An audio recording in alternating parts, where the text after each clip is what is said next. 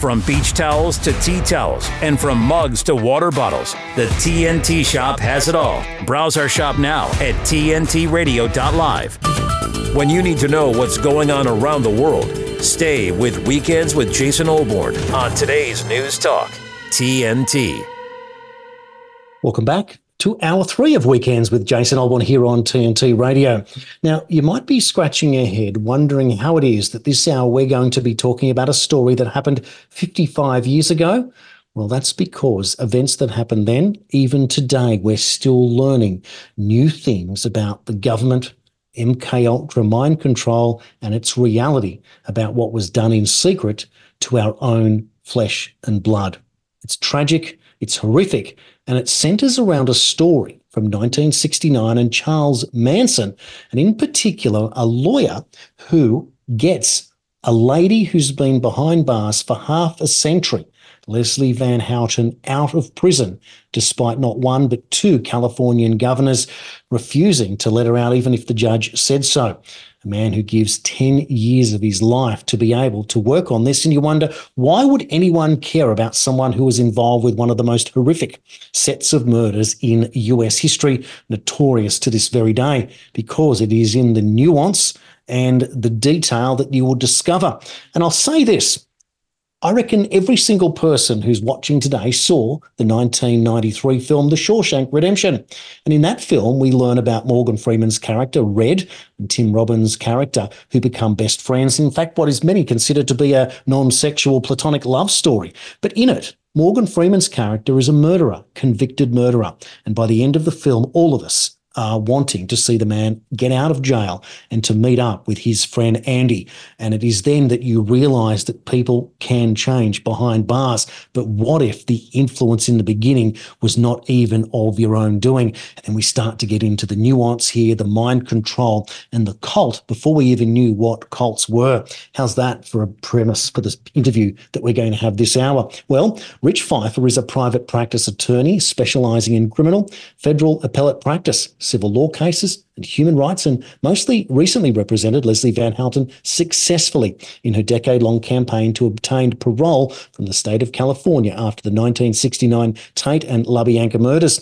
Rich Pfeiffer's practice is based in Silverado, California, and prior to his career in the law, he was a US Navy SEAL and broke world records in skydiving, and his adventures did not stop. Rich Pfeiffer, welcome to Weekends. Thank you for having me. Thanks, Rich. What a story to get involved with. And as I've just read there in your bio, skydiving and Navy SEAL, and you become a lawyer. The story of the Sharon Tate murder, the LaBianca murders, and Charles Manson. You must have been a young man when this story happens, and then yet some almost a half a century later or 40 years later, you get involved with this. Can you tell us how you learnt about this story way back in 1969? I was in New York, and all of this happened in California, across the other side of the country. I heard about the murders. I just thought they were crazy people in California, and I didn't know anything about it. In 1969, the New York Mets won their first world championship. I was a Mets fan, so that was my focus that year. So fair enough. And of course, it's a story that keeps going on, doesn't it? Because as you said, it just looked like a bunch of crazy murders from crazy people at the end of the 60s.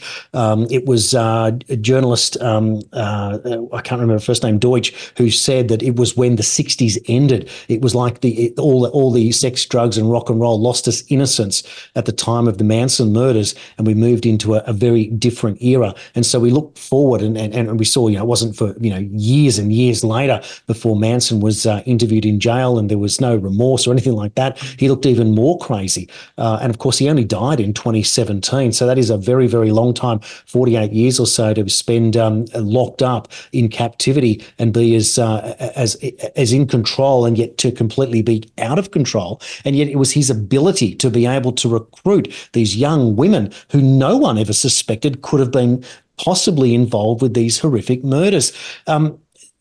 Is there a stage when you start scratching your head and thinking there's got to be more to this story now, when you decide to get involved with the case with Leslie Van Houten?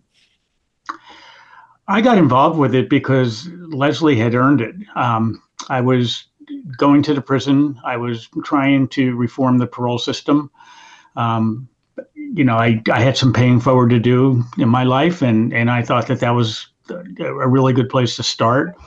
And I met Leslie there, but I wasn't representing her. I was representing other women. I was representing battered women. I thought that they were a sympathetic group, and I would start with them. And that failed because these people were beat up so bad, so many times, that they had no remorse. And when I was taken to court were the transcripts of parole hearings. And so that failed. But Leslie was assisting me in calming these ladies down before their parole hearings and afterwards. And she'd been to more parole hearings than anybody else in the state of California as, defendant. And, I told her, if you ever, want me to do anything, I'll do anything you want. You've earned it. And, about 10 years later, she asked me to, represent her. So, I couldn't say no.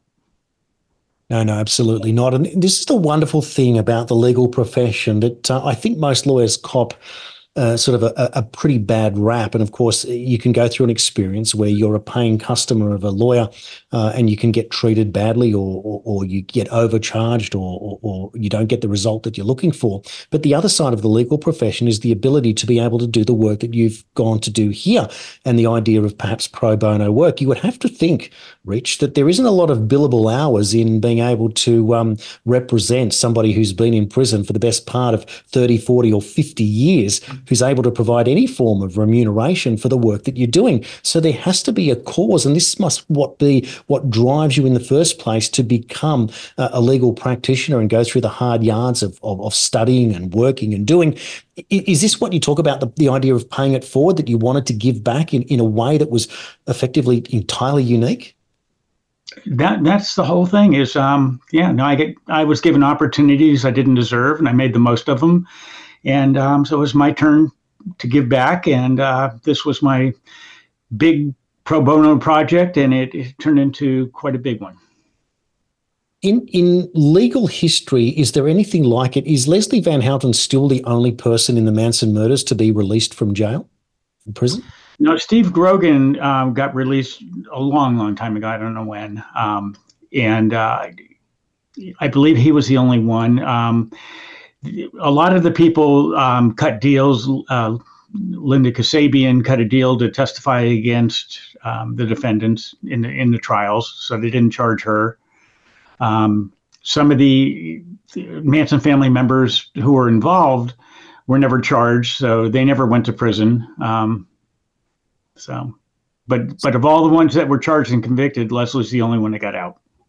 Right. So that being the point there, that so this is a virtual miracle then to get her out of prison 50 years on, and photographs that we see. I mean, she's aged quite well. I mean, she goes to jail. She's involved with this crime at some like 19 years of age. Can we go back and just talk about how it is that you realise that she might not necessarily have been in control of her actions in this cult under the power of Charles Manson?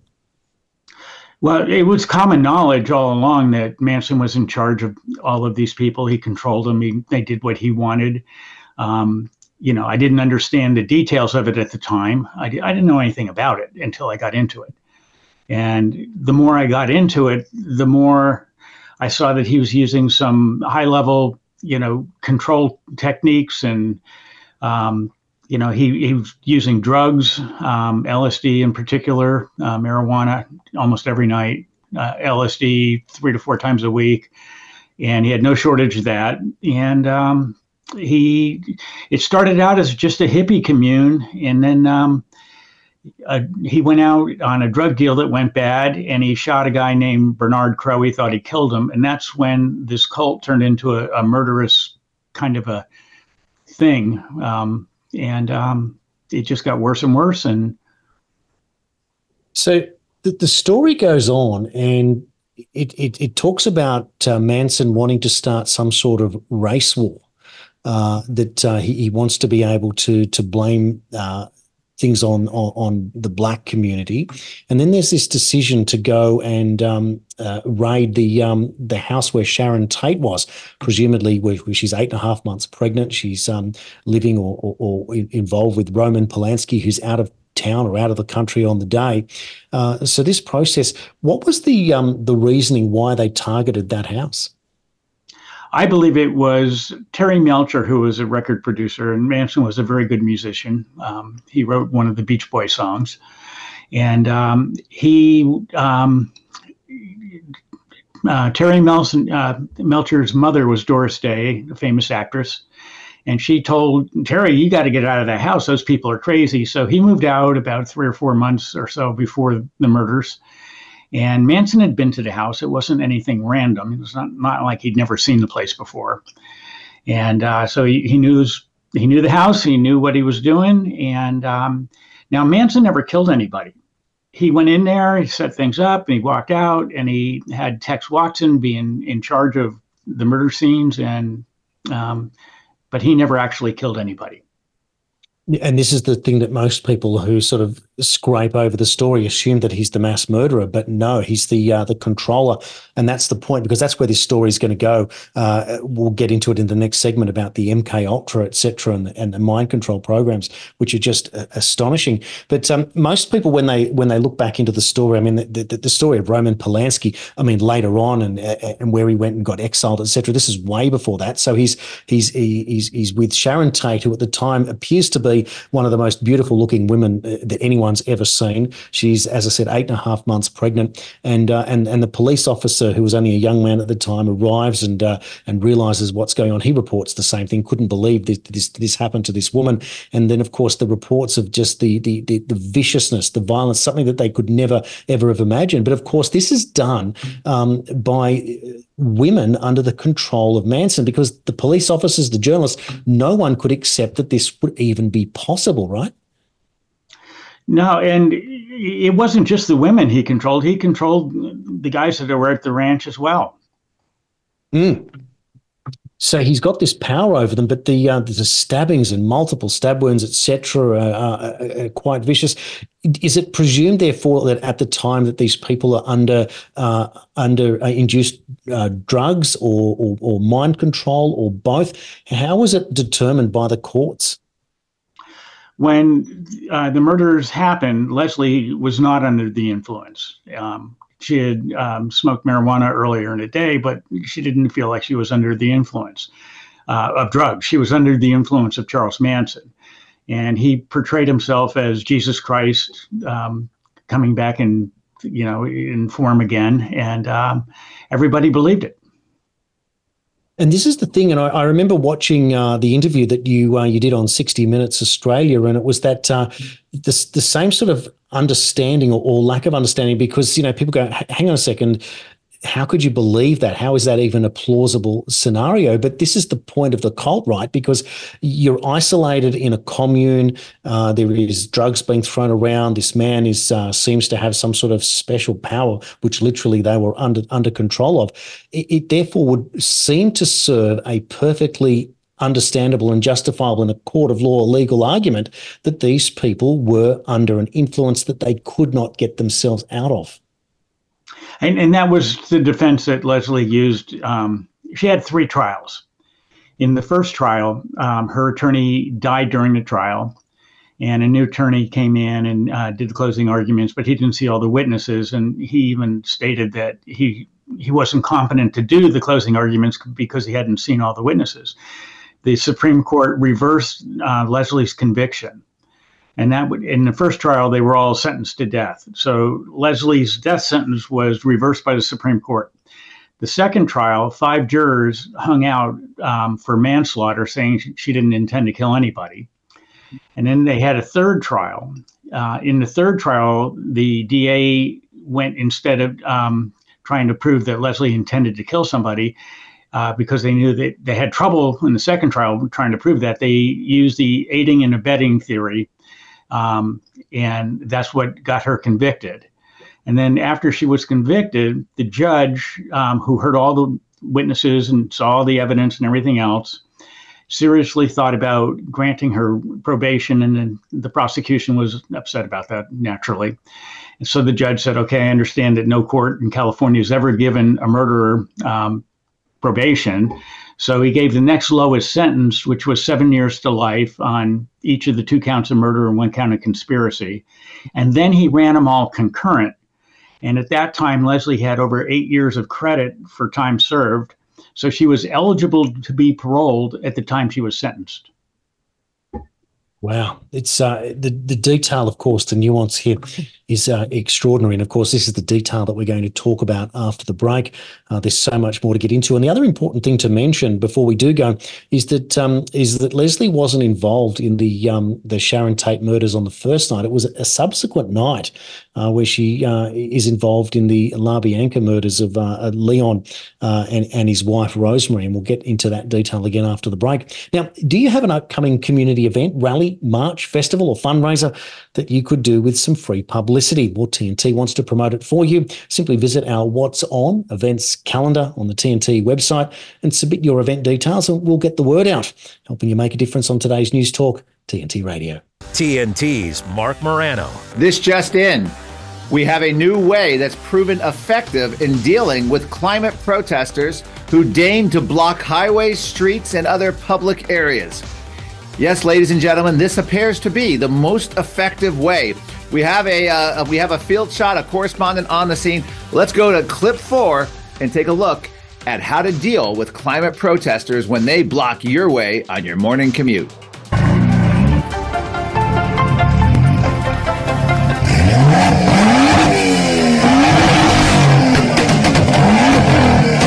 I don't want to see protests shut down. But obviously, when you're blocking traffic and you're doing that, you need to be dealt with. I thought this was a great vigilante way of dealing with it. Mark Morano on today's News Talk, TNT. When you can point me to an industry, to a platform that reaches 250 million people a month, virtually 9 out of 10 Americans, that's real, that's substantive, that's important. And that reach and that touch point and that daily reinforcement, it's an amazing place to be able to communicate messages. That's massive. To find out more, go to tntradio.live. The Net Zero Con will leave millions of citizens dependent on state handouts. It isn't a theory, it's an agenda. There is no climate emergency.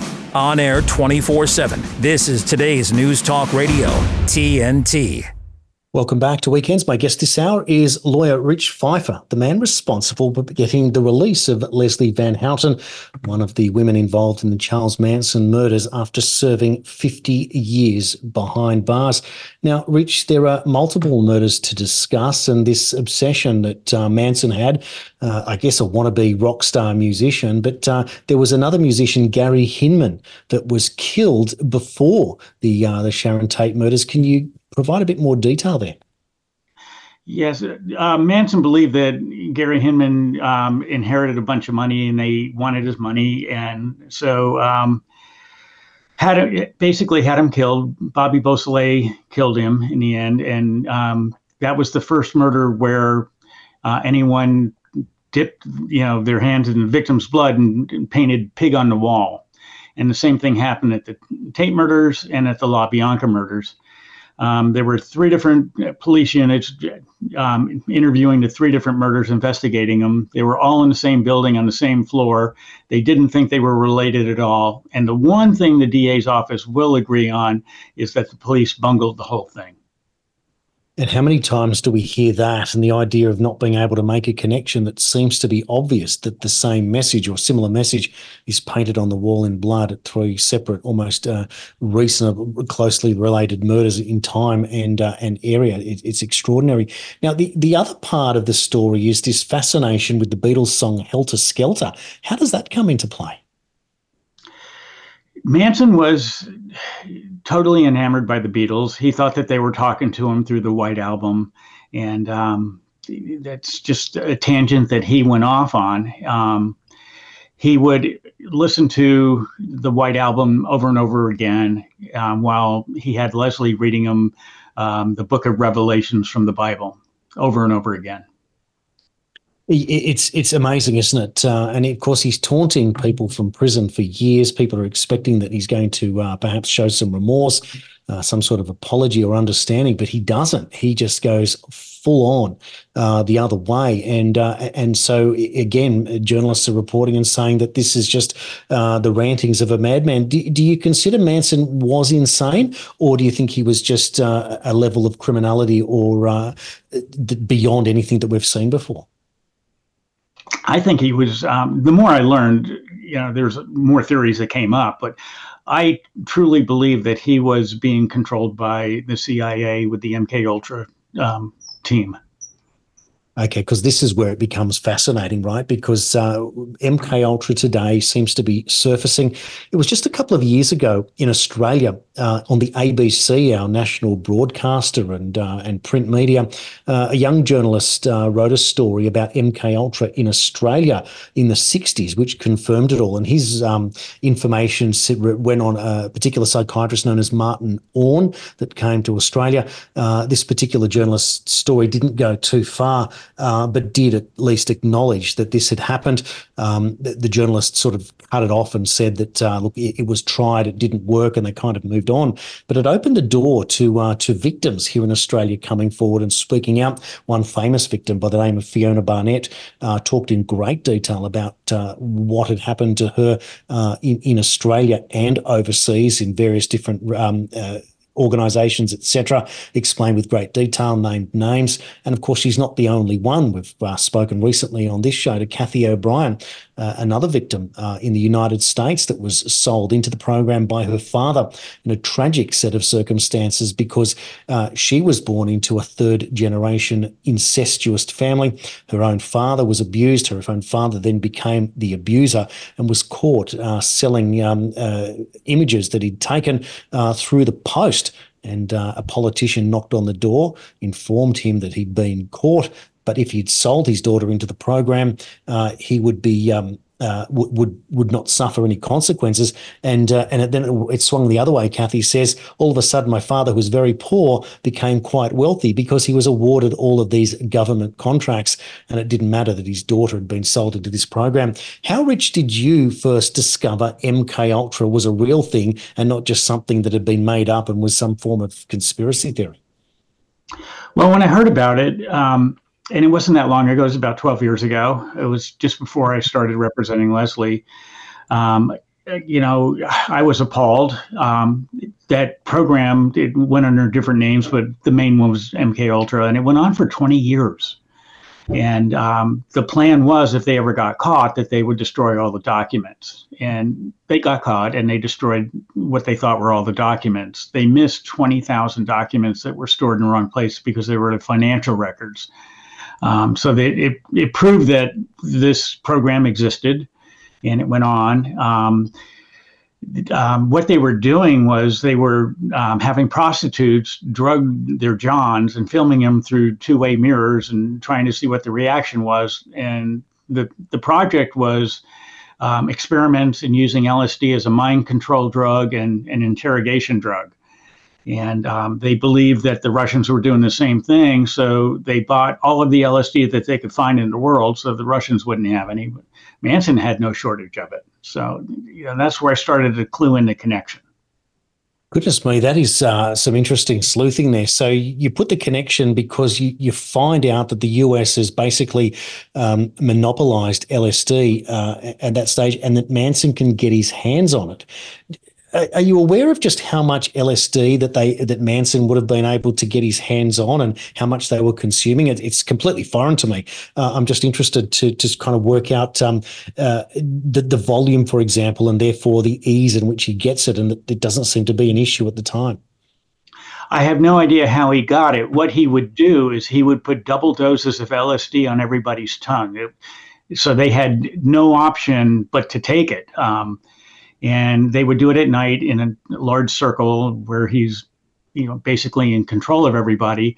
And he used a lot of peer pressure amongst the cult members because he couldn't watch everybody. So he had them watching each other and reporting back to him. He did some violence with some of the cult members when he was displeased with them. He never did that to Leslie, but Leslie saw clear right in front of her what he would do to others and knew that he would do the same thing to her if she was out of line. Now, that brings up a really interesting point, because if Leslie at this time is believing that Manson is Jesus Christ, and yet she sees this, does this cause some sort of conflict within her at this stage, or is she too far gone and just believes that she's got no control over her own thoughts and body and actions at this stage? This didn't happen overnight. It started off as this hippie commune in the late 60s, and it started up in San Francisco, where that was the summer of, peace and love and sex and drugs. And Leslie was basically escaping and went up there and got recruited into this cult. And it took 2 months of convincing her to come down to this hippie commune. And then once there, everything was okay in the beginning, and it slowly evolved into this, murderous controlled cult. See, this is the thing, isn't it? Because Leslie's a 19-year-old girl in the summer of 69, literally. And that paints a very, very different picture for people looking back in time, wondering how it is that she could be so out of sorts. So you have to provide some level of innocence there. But then she takes 2 months to get down there to the commune.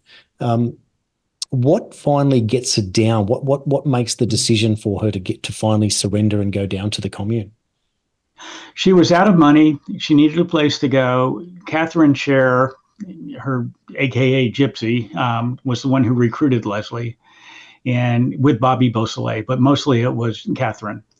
And just, was telling Leslie about this wonderful commune with a leader that seemed to know everything. And he was very insightful, and it was just a wonderful place to go. And as nice as that sounded, it still took 2 months to convince Leslie to go. Incredible, isn't it? Because looking back, and you look at films of communes and various other films at the time, and the Easy Riders and various other things like that, it all just seemed to be the way it was. It was free and easy, and sex, drugs, rock and roll, of course. And then this is the one story that turns the entire thing on its head. So wrong place, wrong time. Of all the communes in the world, Leslie Van Houten has to end up in this Manson cult. It's an incredible story. Now, if we just switch gear and look more into the MK Ultra story, the infamous Dr. Louis Jolly West appears, and he's got this connection between LSD, mind control, the Manson family, and the US government. What do you know about Jolly West? Well, I know about all of his clients, and the list is incredible. Patty Hearst and Sirhan, Jack Ruby, Timothy Leary. Oswald had some contact with him. It's not known how deep that was. And what really concerned me was he went and visited Leslie in the 90s in prison, and Leslie had no idea who he was. Geez, that's something else, isn't it? So now we've got a name that's got an incredible coincidence. Look at these names that you're mentioning: Patty Hearst, Jack Ruby, the man who takes out Lee Harvey Oswald, possibly Oswald himself. What's the connection? It's our government gone crazy and hiding it all and doing illegal activities. I'm still have a hard time understanding what they were doing.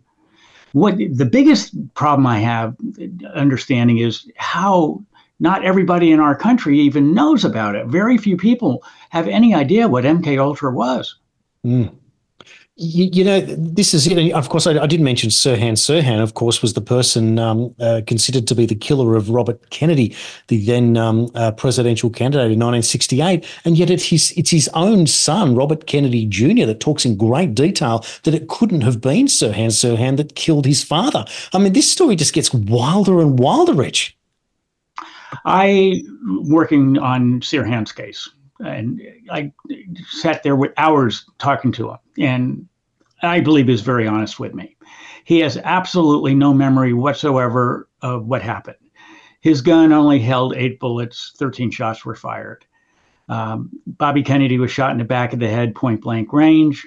Sirhan was coming at him in the front. He was 6 to 10 feet from him. He never got to him. Sirhan shot 5 people, just not Bobby. and he shot Paul Hurd in the head. Paul Hurd went to Sirhan's several of his parole hearings and advocated for his release, as did Bobby Kennedy Jr. They want to find out what was really happening. And there's no way our government's going to let that go. Tex Watson made tapes when he found out there was a warrant for his arrest. He was in Texas. He left before everybody got arrested. And so his family hired an attorney, and he made these tapes. And they're probably everything that was happening at the ranch before, during, and after the murders. And to this day, the LA prosecutors refuse to release those tapes. They've lied to the Supreme Court about them. I've been to the Supreme Court, California Supreme Court, 4 times trying to get those tapes. And each time the Supreme Court has made the other side have to answer, and I went for different reasons every time as the laws were changing. And they basically lied to the Supreme Court. They lied to the parole board. And Jackie Lacey herself lied to the governor in a letter and gave it to the press that they printed in full. And I used prosecutorial misconduct in one of the writs I did for Leslie. And the judge said that issue is better dealt with by a state bar investigation. So I reported, Jackie and her 4 high-ranking deputies to the state bar. And Leslie was all upset. She goes, "Oh, they're really going to come after me now." And I go, "Look, they can't do any more to you than they're already doing." And lo and behold, after that happened, there's never been one peep out of the DA's office about any Manson-related anything. So it did have some positive impact. When you consider the work that you have to do in this legal battle here with these multiple cases and hearings, etc., this is something that, again, most people don't really appreciate the amount of work that's involved here. How do you deal with the lumps and bumps along the way, the setbacks and the disappointments, and the realizing that you're not being treated like you're going in there treating this with the utmost respect, truth, and honesty, but you're not getting that back in return from the institutions that are meant to be the ones doing the real work here? Where do you find this betrayal in the system, and is it even workable at this stage, or is it just something that you just got to play like dodgem cars and get out the other side? One thing that did happen the whole time I was on this case with Leslie is I don't think there were any setbacks where we went backwards. We were always going forward. We just didn't go as far forward as we wanted to along the way. What was astounding was we were the ones telling the truth. And the government's the one trying to hide everything. And they were the ones lying to, if I lied to the Supreme Court and to the governor, I would be disbarred as an attorney. This is it, right? But then you're finding that the government is the one telling the stories. How do you rationalize that with the system? What I'm trying to get to is, do you at your level, qualified in the game, literally on the field playing against these people, and you realize that the system is broken, how do you get up the next day and go through it? Is it just you just keep trying and keep trying and keep trying, knowing that the truth will eventually come to the surface, even if it is the government that is the one that's not being honest and truthful in this story? How do you do it? Well, the more that they lied, the more it motivated me, because I knew it was onto something. So it was easy. They were the ones fueling me. If they just were quiet and didn't lie, there would have been a time maybe where, hey, this isn't going to ever go. But I knew from the very beginning that Leslie probably would get out. And, I didn't get her out. Make that clear. She got herself out. All I did was represent her and make her what she had done in prison, and all of the remorse and everything she tried to do, her compassion for the victims' families. I was just bringing that to light. But Leslie did it. I didn't do it. And that's really interesting. I'd like to get into that after the break, actually, is a bit more about what Leslie did in the 50 years in prison, because she was an exemplary prisoner who managed to influence and benefit and change the lives for the better for many prisoners. And I think that's a story that deserves to be told. It's just unbelievable that, again, as I said at the beginning of this hour, 55 years on, and we're still talking about it and still learning about things. And even when we look back and as you said there with this Jolly West and the links to Sirhan and Jack Ruby alone, both linked to the killing of the two Kennedy brothers, one a president and one a presidential candidate, is quite extraordinary. And it relates back to where we are today. We've got Robert Kennedy Jr., of course, a presidential candidate, dropping truth bombs left, right and centre and seeing what's coming up. I keep saying it, Rich, that I have this strange feeling that in the back of my mind that Donald Trump and him will come to an agreement and Kennedy will become his attorney general should Trump be returned to the White House. And watch out when that happens, because there is a lot of undoing and unraveling and truth that comes out. Do you look at things today and think that the world could actually take some form of revolution that will be able to bring these matters out, and finally we get some reality and truth and can deal with what we've been put up against for so long? They have so much, the political process in our country is so bad. We have two parties that hate each other. They make themselves sign, oaths that they'll represent whoever the candidate for their party is. And whether they're the best person or not, it doesn't. And if they don't do that, they'll be blackballed and their political careers are over. And so these, the Republican Committee and the Democratic National Committee, they are running the country, and, they get what they want and they're in total charge. And all of the politicians are doing what they say because they'll never be able to run again if they don't. This is so interesting, isn't it? Because part of what you said earlier there with the MK Ultra story was that these prostitutes were used to drug the Johns, and then they were examined behind the two-way mirrors. And of course, we hear about the Epstein story, the Hugh Hefner story, where he was using secret cameras in bedrooms, as reported by his wife only last week. She questioned him about that, and he said, well, it's my house, whatever. But of course, there are links to with Hefner to the CIA, Epstein to the spy agencies around the world. And you wonder if this was the discovery that created this business model that you talk about, and perhaps the compromise that keeps this whole situation running indefinitely. Part of it is when you look at John Kennedy and Bobby Kennedy being killed, there's a lot of people that wanted them dead. I didn't know it was our government. That's it's very, very sad, isn't it? That but then, of course, what that does is expose what we've now learned is a term that we call the deep state, that somehow behind the scenes there's this invisible hand that is moving very differently against the elected executive that's meant to control how the United States works, the most powerful public office on the planet, and it seems to be not in full control of itself. And again, the threat that Donald Trump posed in 2016 and again in 2024 as we look on. What we'll do is we'll take a quick break, and we'll come back with more with Rich Pfeiffer, my guest this hour. You're watching and listening to Weekends with Jason Olbourne here on TNT Radio. My dad was a farmer. The guy was bigger than life. He wasn't someone that liked to show his emotion or liked to show when he was struggling, but we all struggle. I want to show emotion to my kids. It's something that brings me so much joy, and I want them to see me working through things. Allow your kids to know that it's okay to struggle, that even dad doesn't know the answer sometimes, but we're going to figure it out together.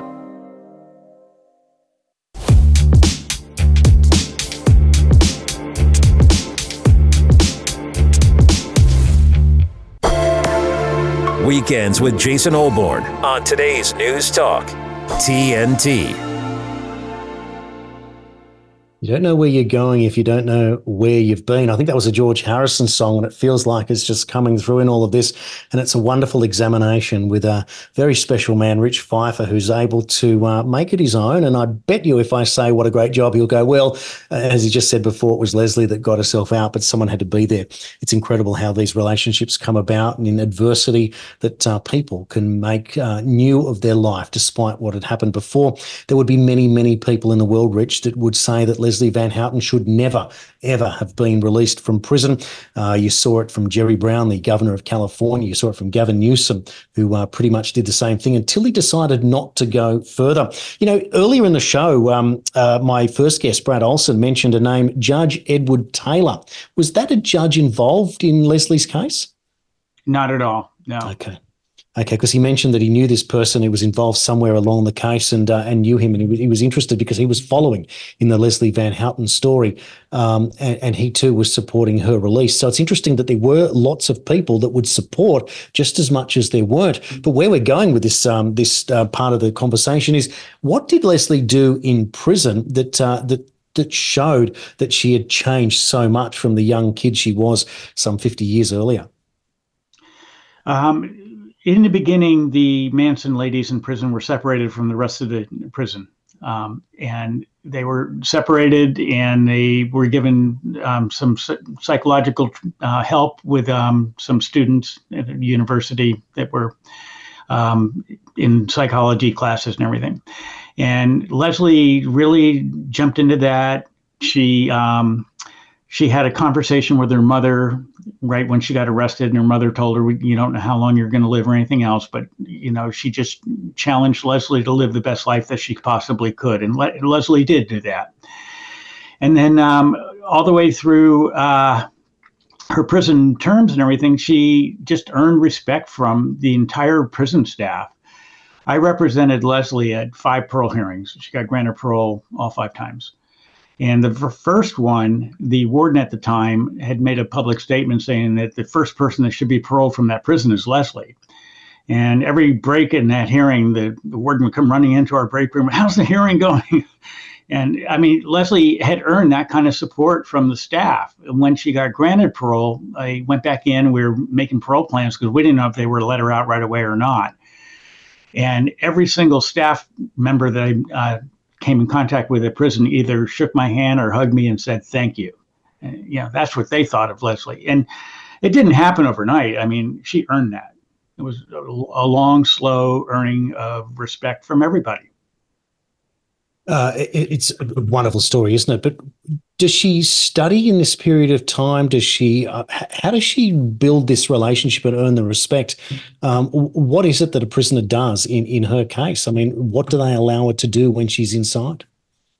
Well, she went to all the rehabilitative programs and everything they had at the prison, and she embraced them. And she actually became a facilitator in most of them.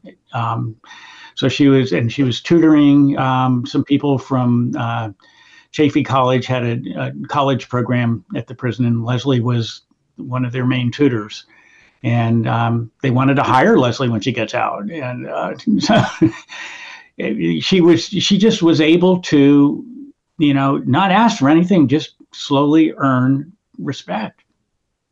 Now, in that situation, I can imagine how horrific it would be. Our own Julian Assange, for example, is locked up in Belmarsh prison, rotting away, trying to get released. There's an undercurrent of support. There's more and more Australian politicians demanding his release. His hearing coming up in February 20, actually, in the UK, that people are hoping that something will prevent his extradition to the United States. So there's a man at the absolute bottom of the mental health nightmare that would be hurting many, many prisoners. But on the other side, in Leslie's case, she takes it the other way. She gets advice from her to live the best life that you can whilst behind bars. Is it maybe because her fate is determined that she can live this way and she's out in a prison population, as opposed to Assange, who's locked up in isolation in smaller and smaller and darker and dingy prison cells year upon year? Is there a difference here in the process of how prisoners are somewhat treated in case-by-case scenarios? What Leslie did do is she jumped into the rehabilitative program. She also got a college degree, and then she got a master's degree. Her thesis was on sustained rehabilitation. It's just a fabulous piece of work that she did on that. And, when someone jumps into education and starts to, learn more about themselves and the world and everything else, it's easier, I think, to move forward than it is to just sit there and say, okay, I'm locked up and this is just a terrible thing and I'm not going to get out, and just get depressed. And Leslie didn't do that. She just made the most of the situation and opportunities that would come her way. So if you juxtapose that against Charles Manson, who spends the next 48 years, give or take, locked behind bars, who just gets crazier and crazier, it seems, in the limited interviews that we've seen, how does he deal with the situation of his incarceration by comparison? Well, Manson would never get out, no matter what. Tex Watson, I don't think, will ever get out, although he should. If they follow the law, which is he's not a current unreasonable risk to public safety if released, he should be released. And he's not. He's been a model prisoner. He's become a minister, and he's made the best life he can. His attorneys and the other Manson people's attorneys, they are not doing what I did with Leslie, which is go to the courts, file these writs. It's a lot of work, but if you're going to sign up and represent these people, you better do the whole job, not just, grandstand at a parole hearing. That's the easy part. Gosh, that makes a lot of sense, doesn't it? So perhaps people are looking at the work that you've done, Rich, and realise that there's something to be gained by going down the same pathway, but they just don't perform the hard yards that are required, as you said, of presenting the writs and going through the processes, but just happy to be there at a parole hearing and banging on desks as if you're watching a rerun of My Cousin Vinny, for goodness sake. It's quite sad to think that all lawyers, unfortunately, were not created equal, Rich. And it's not as hard for them as it is for me, because I did all these writs and everything, and they're there. I made them public, use them.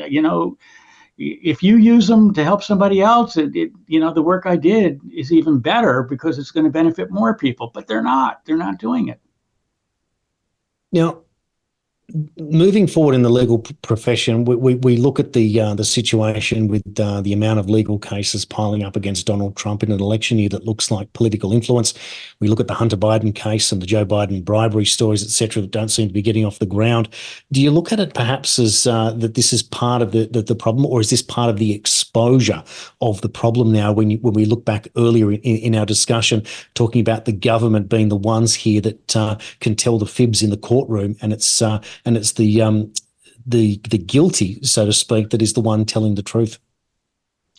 First of all, everybody, no matter who they are, no matter what they've done, deserves a fair hearing in court. And that means they get a lawyer who's supposed to do their job and supposed to do everything they can ethically and honestly to try to help their clients. And sometimes it's a lot of work. When I was doing Leslie's case, so many attorneys volunteered to help, but they weren't qualified to do this end of the work. Nancy Tetreault, about the last 4 years, I was at a seminar, we were getting some training, and she was there, and she volunteered, and she had done a lot of parole writs, so she was qualified, and her style was completely opposite of mine, so it was a really good combination. So together we could brainstorm, we could edit each other's work, and that made a big difference as well. So it wasn't just all me, it wasn't Leslie, and Nancy had her part in it. Leslie's family and friends were very supportive along the way. They had their part in it. So with everybody contributing, it's easier to do it than it wasn't just me by myself doing this. In the legal profession, do lawyers admire other lawyers? For example, is there some sort of hierarchy of realizing that particular person is remarkable, brilliant, or one way or another? And does that inspire other lawyers to improve their own efforts? I recognize that. I recognize good lawyers and bad lawyers, and I try to, what I'm teaching law school right now, and what I'm telling my students is, you need to build, a group that you can communicate with, brainstorm with, trade ideas with, trade some briefs with, work together. It's so much easier. You'll be able to do more than anyone could ever do by themselves. So teamwork is just a tremendous, asset. And, I learned that in SEAL team. Yeah, isn't that amazing that one part of your life leads into another? How do you go from a Navy SEAL to deciding that the legal profession was where you wanted to be? Well, after I got out of SEAL team, I competed in hang gliding professionally for 18 years, going around the world competing. I was in Australia for the World Championships in '87, and No. And then when I got too old for that, it's like, okay, what am I going to do now?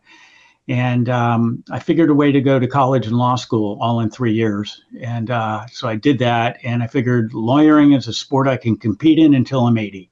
So I'm a competitive person. That's me. Isn't it wonderful that life begins whenever you want it to begin, and you keep going as long as you want to do, and therefore you can live 3 separate careers in one lifetime.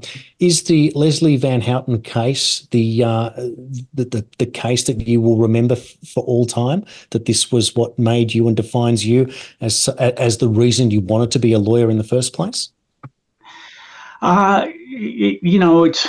It's the case that I spent the most time on by a long shot. But so many of the cases I've done, I've been able to help people change their lives. I do a lot of child dependency cases where abused or neglected children are removed from their families, and reuniting the families and everything, to me, is extremely important work. And I've been doing a lot of that. And I still get thank you notes on Thanksgiving. I didn't even know they made Thanksgiving cards until I became a lawyer. So no, it's very rewarding.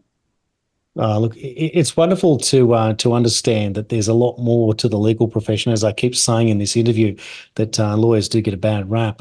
And when you see a story involving pro bono and the work that you've done here, and it's just the idea that it wasn't just you. And of course it is Leslie, but it's not just Leslie either, because no matter what she tried, it was because of the fact that you and your partnership there in this particular case is able to achieve this. And one must think that must be the best of what life is all about after 50 years of this incredible Charles Manson story that goes along the way, and we uncover this part of this Jolly West, the doctor who has these incredible list of clients, and wondering what the connection is, the link to MK Ultra, the link to LSD, the innocent so-called sex, drug and rock and roll 60s that ends abruptly with the Manson murders that take place in 1969. And we look at all of this and put it all together and realize that we really don't know what we don't know even 50 years later, and we're still discovering. Is there anything left that you want to discover in the rest of your career, Rich? I still want the Tex Watson tapes. Tom O'Neill, who wrote the book Chaos, he gets a lot of credit for what I learned about MK Ultra and the workings of this. And Bo Edlin, who had the website cielodrive.com, he was also very helpful in. The 3 of us together are the only ones working to try to get the Tex Watson tapes. Nobody else in the world cares. But what are they hiding? Why are they so secretive? They're so old. They lied to the Supreme Court about them. They said that if we disclose the tapes, they'll jeopardize ongoing investigations into unsolved crimes. And the law had changed, and I got a youthful offender sentencing hearing for Leslie when she was 67 years old. And that judge said, I want that investigative law officer in here. And they said that Leslie was only mentioned 4 times in the tapes. He goes, I want those transcripts. I want the 4 places flagged. And the DA says, well, there might be more than 4. And I said, well, what do you mean? Did you read those? Because I had a motion to disqualify the whole DA's office because they had the tapes and I didn't. And the officer comes in and he tells the judge there never were any of these ongoing investigations into unsolved crimes. So they lied to the Supreme Court. The judge starts reading the transcripts. At lunchtime, he stops. I'm on page 84. She's already mentioned 8 times. I mean, what are they hiding? Is there something in there that maybe everybody could get a whole new trial? Is that what it is? I don't know. They've given us the license to speculate because they won't be honest. Well, this is it, isn't it? And speculate you must, because you have to ask the question, and you can't just be confined to what you're told that you're allowed to think about. And you should be allowed to, as you said, speculate, ask the questions. And I guess that's part of this process. And I don't understand, again, in scientific discovery, it's all about observation and looking for patterns, etc. And what we're learning here in the legal process is that the observing is telling us that the government repeatedly he is being dishonest, and therefore where there's smoke, there's fire somewhere along the lines. And so someone who's got military and legal training that's saying, what are they hiding, surely to goodness has justification to be able to say, I demand answers in all of this, because the truth shall set us free. At the end of the day, we sit here scratching our heads wondering when all of that will be the case, or how long it can be. It feels to me like there is, again, this hidden hand, and whether it's the spy agencies involved in these clandestine operations to do things that they're not allowed to do in a society that's meant to protect everyone and clearly doesn't. It's awkward to understand how it is. But Rich, we've only got probably 30 seconds to go. What is it that you really want to do next? I want the Tex Watson tapes. And go fishing, perhaps. I'm 70 years old. I want to wind down my practice. I want to start fishing more and playing golf some more. I just started playing golf this last year. And I'll never stop working because I love it too much. But I just want to reduce the amount. Yeah, absolutely. Rich Pfeiffer, it is a life's work that you're able to share in an extraordinary case, possibly the most notorious case in US criminal history, and the only, to get a lady out of jail after 50 years is a story that is just one for the ages. Thank you, Rich, for your time today. It's been a delight. We're going to take a break. We'll have the news, and after that, a whole brand new hour here on TNT Radio.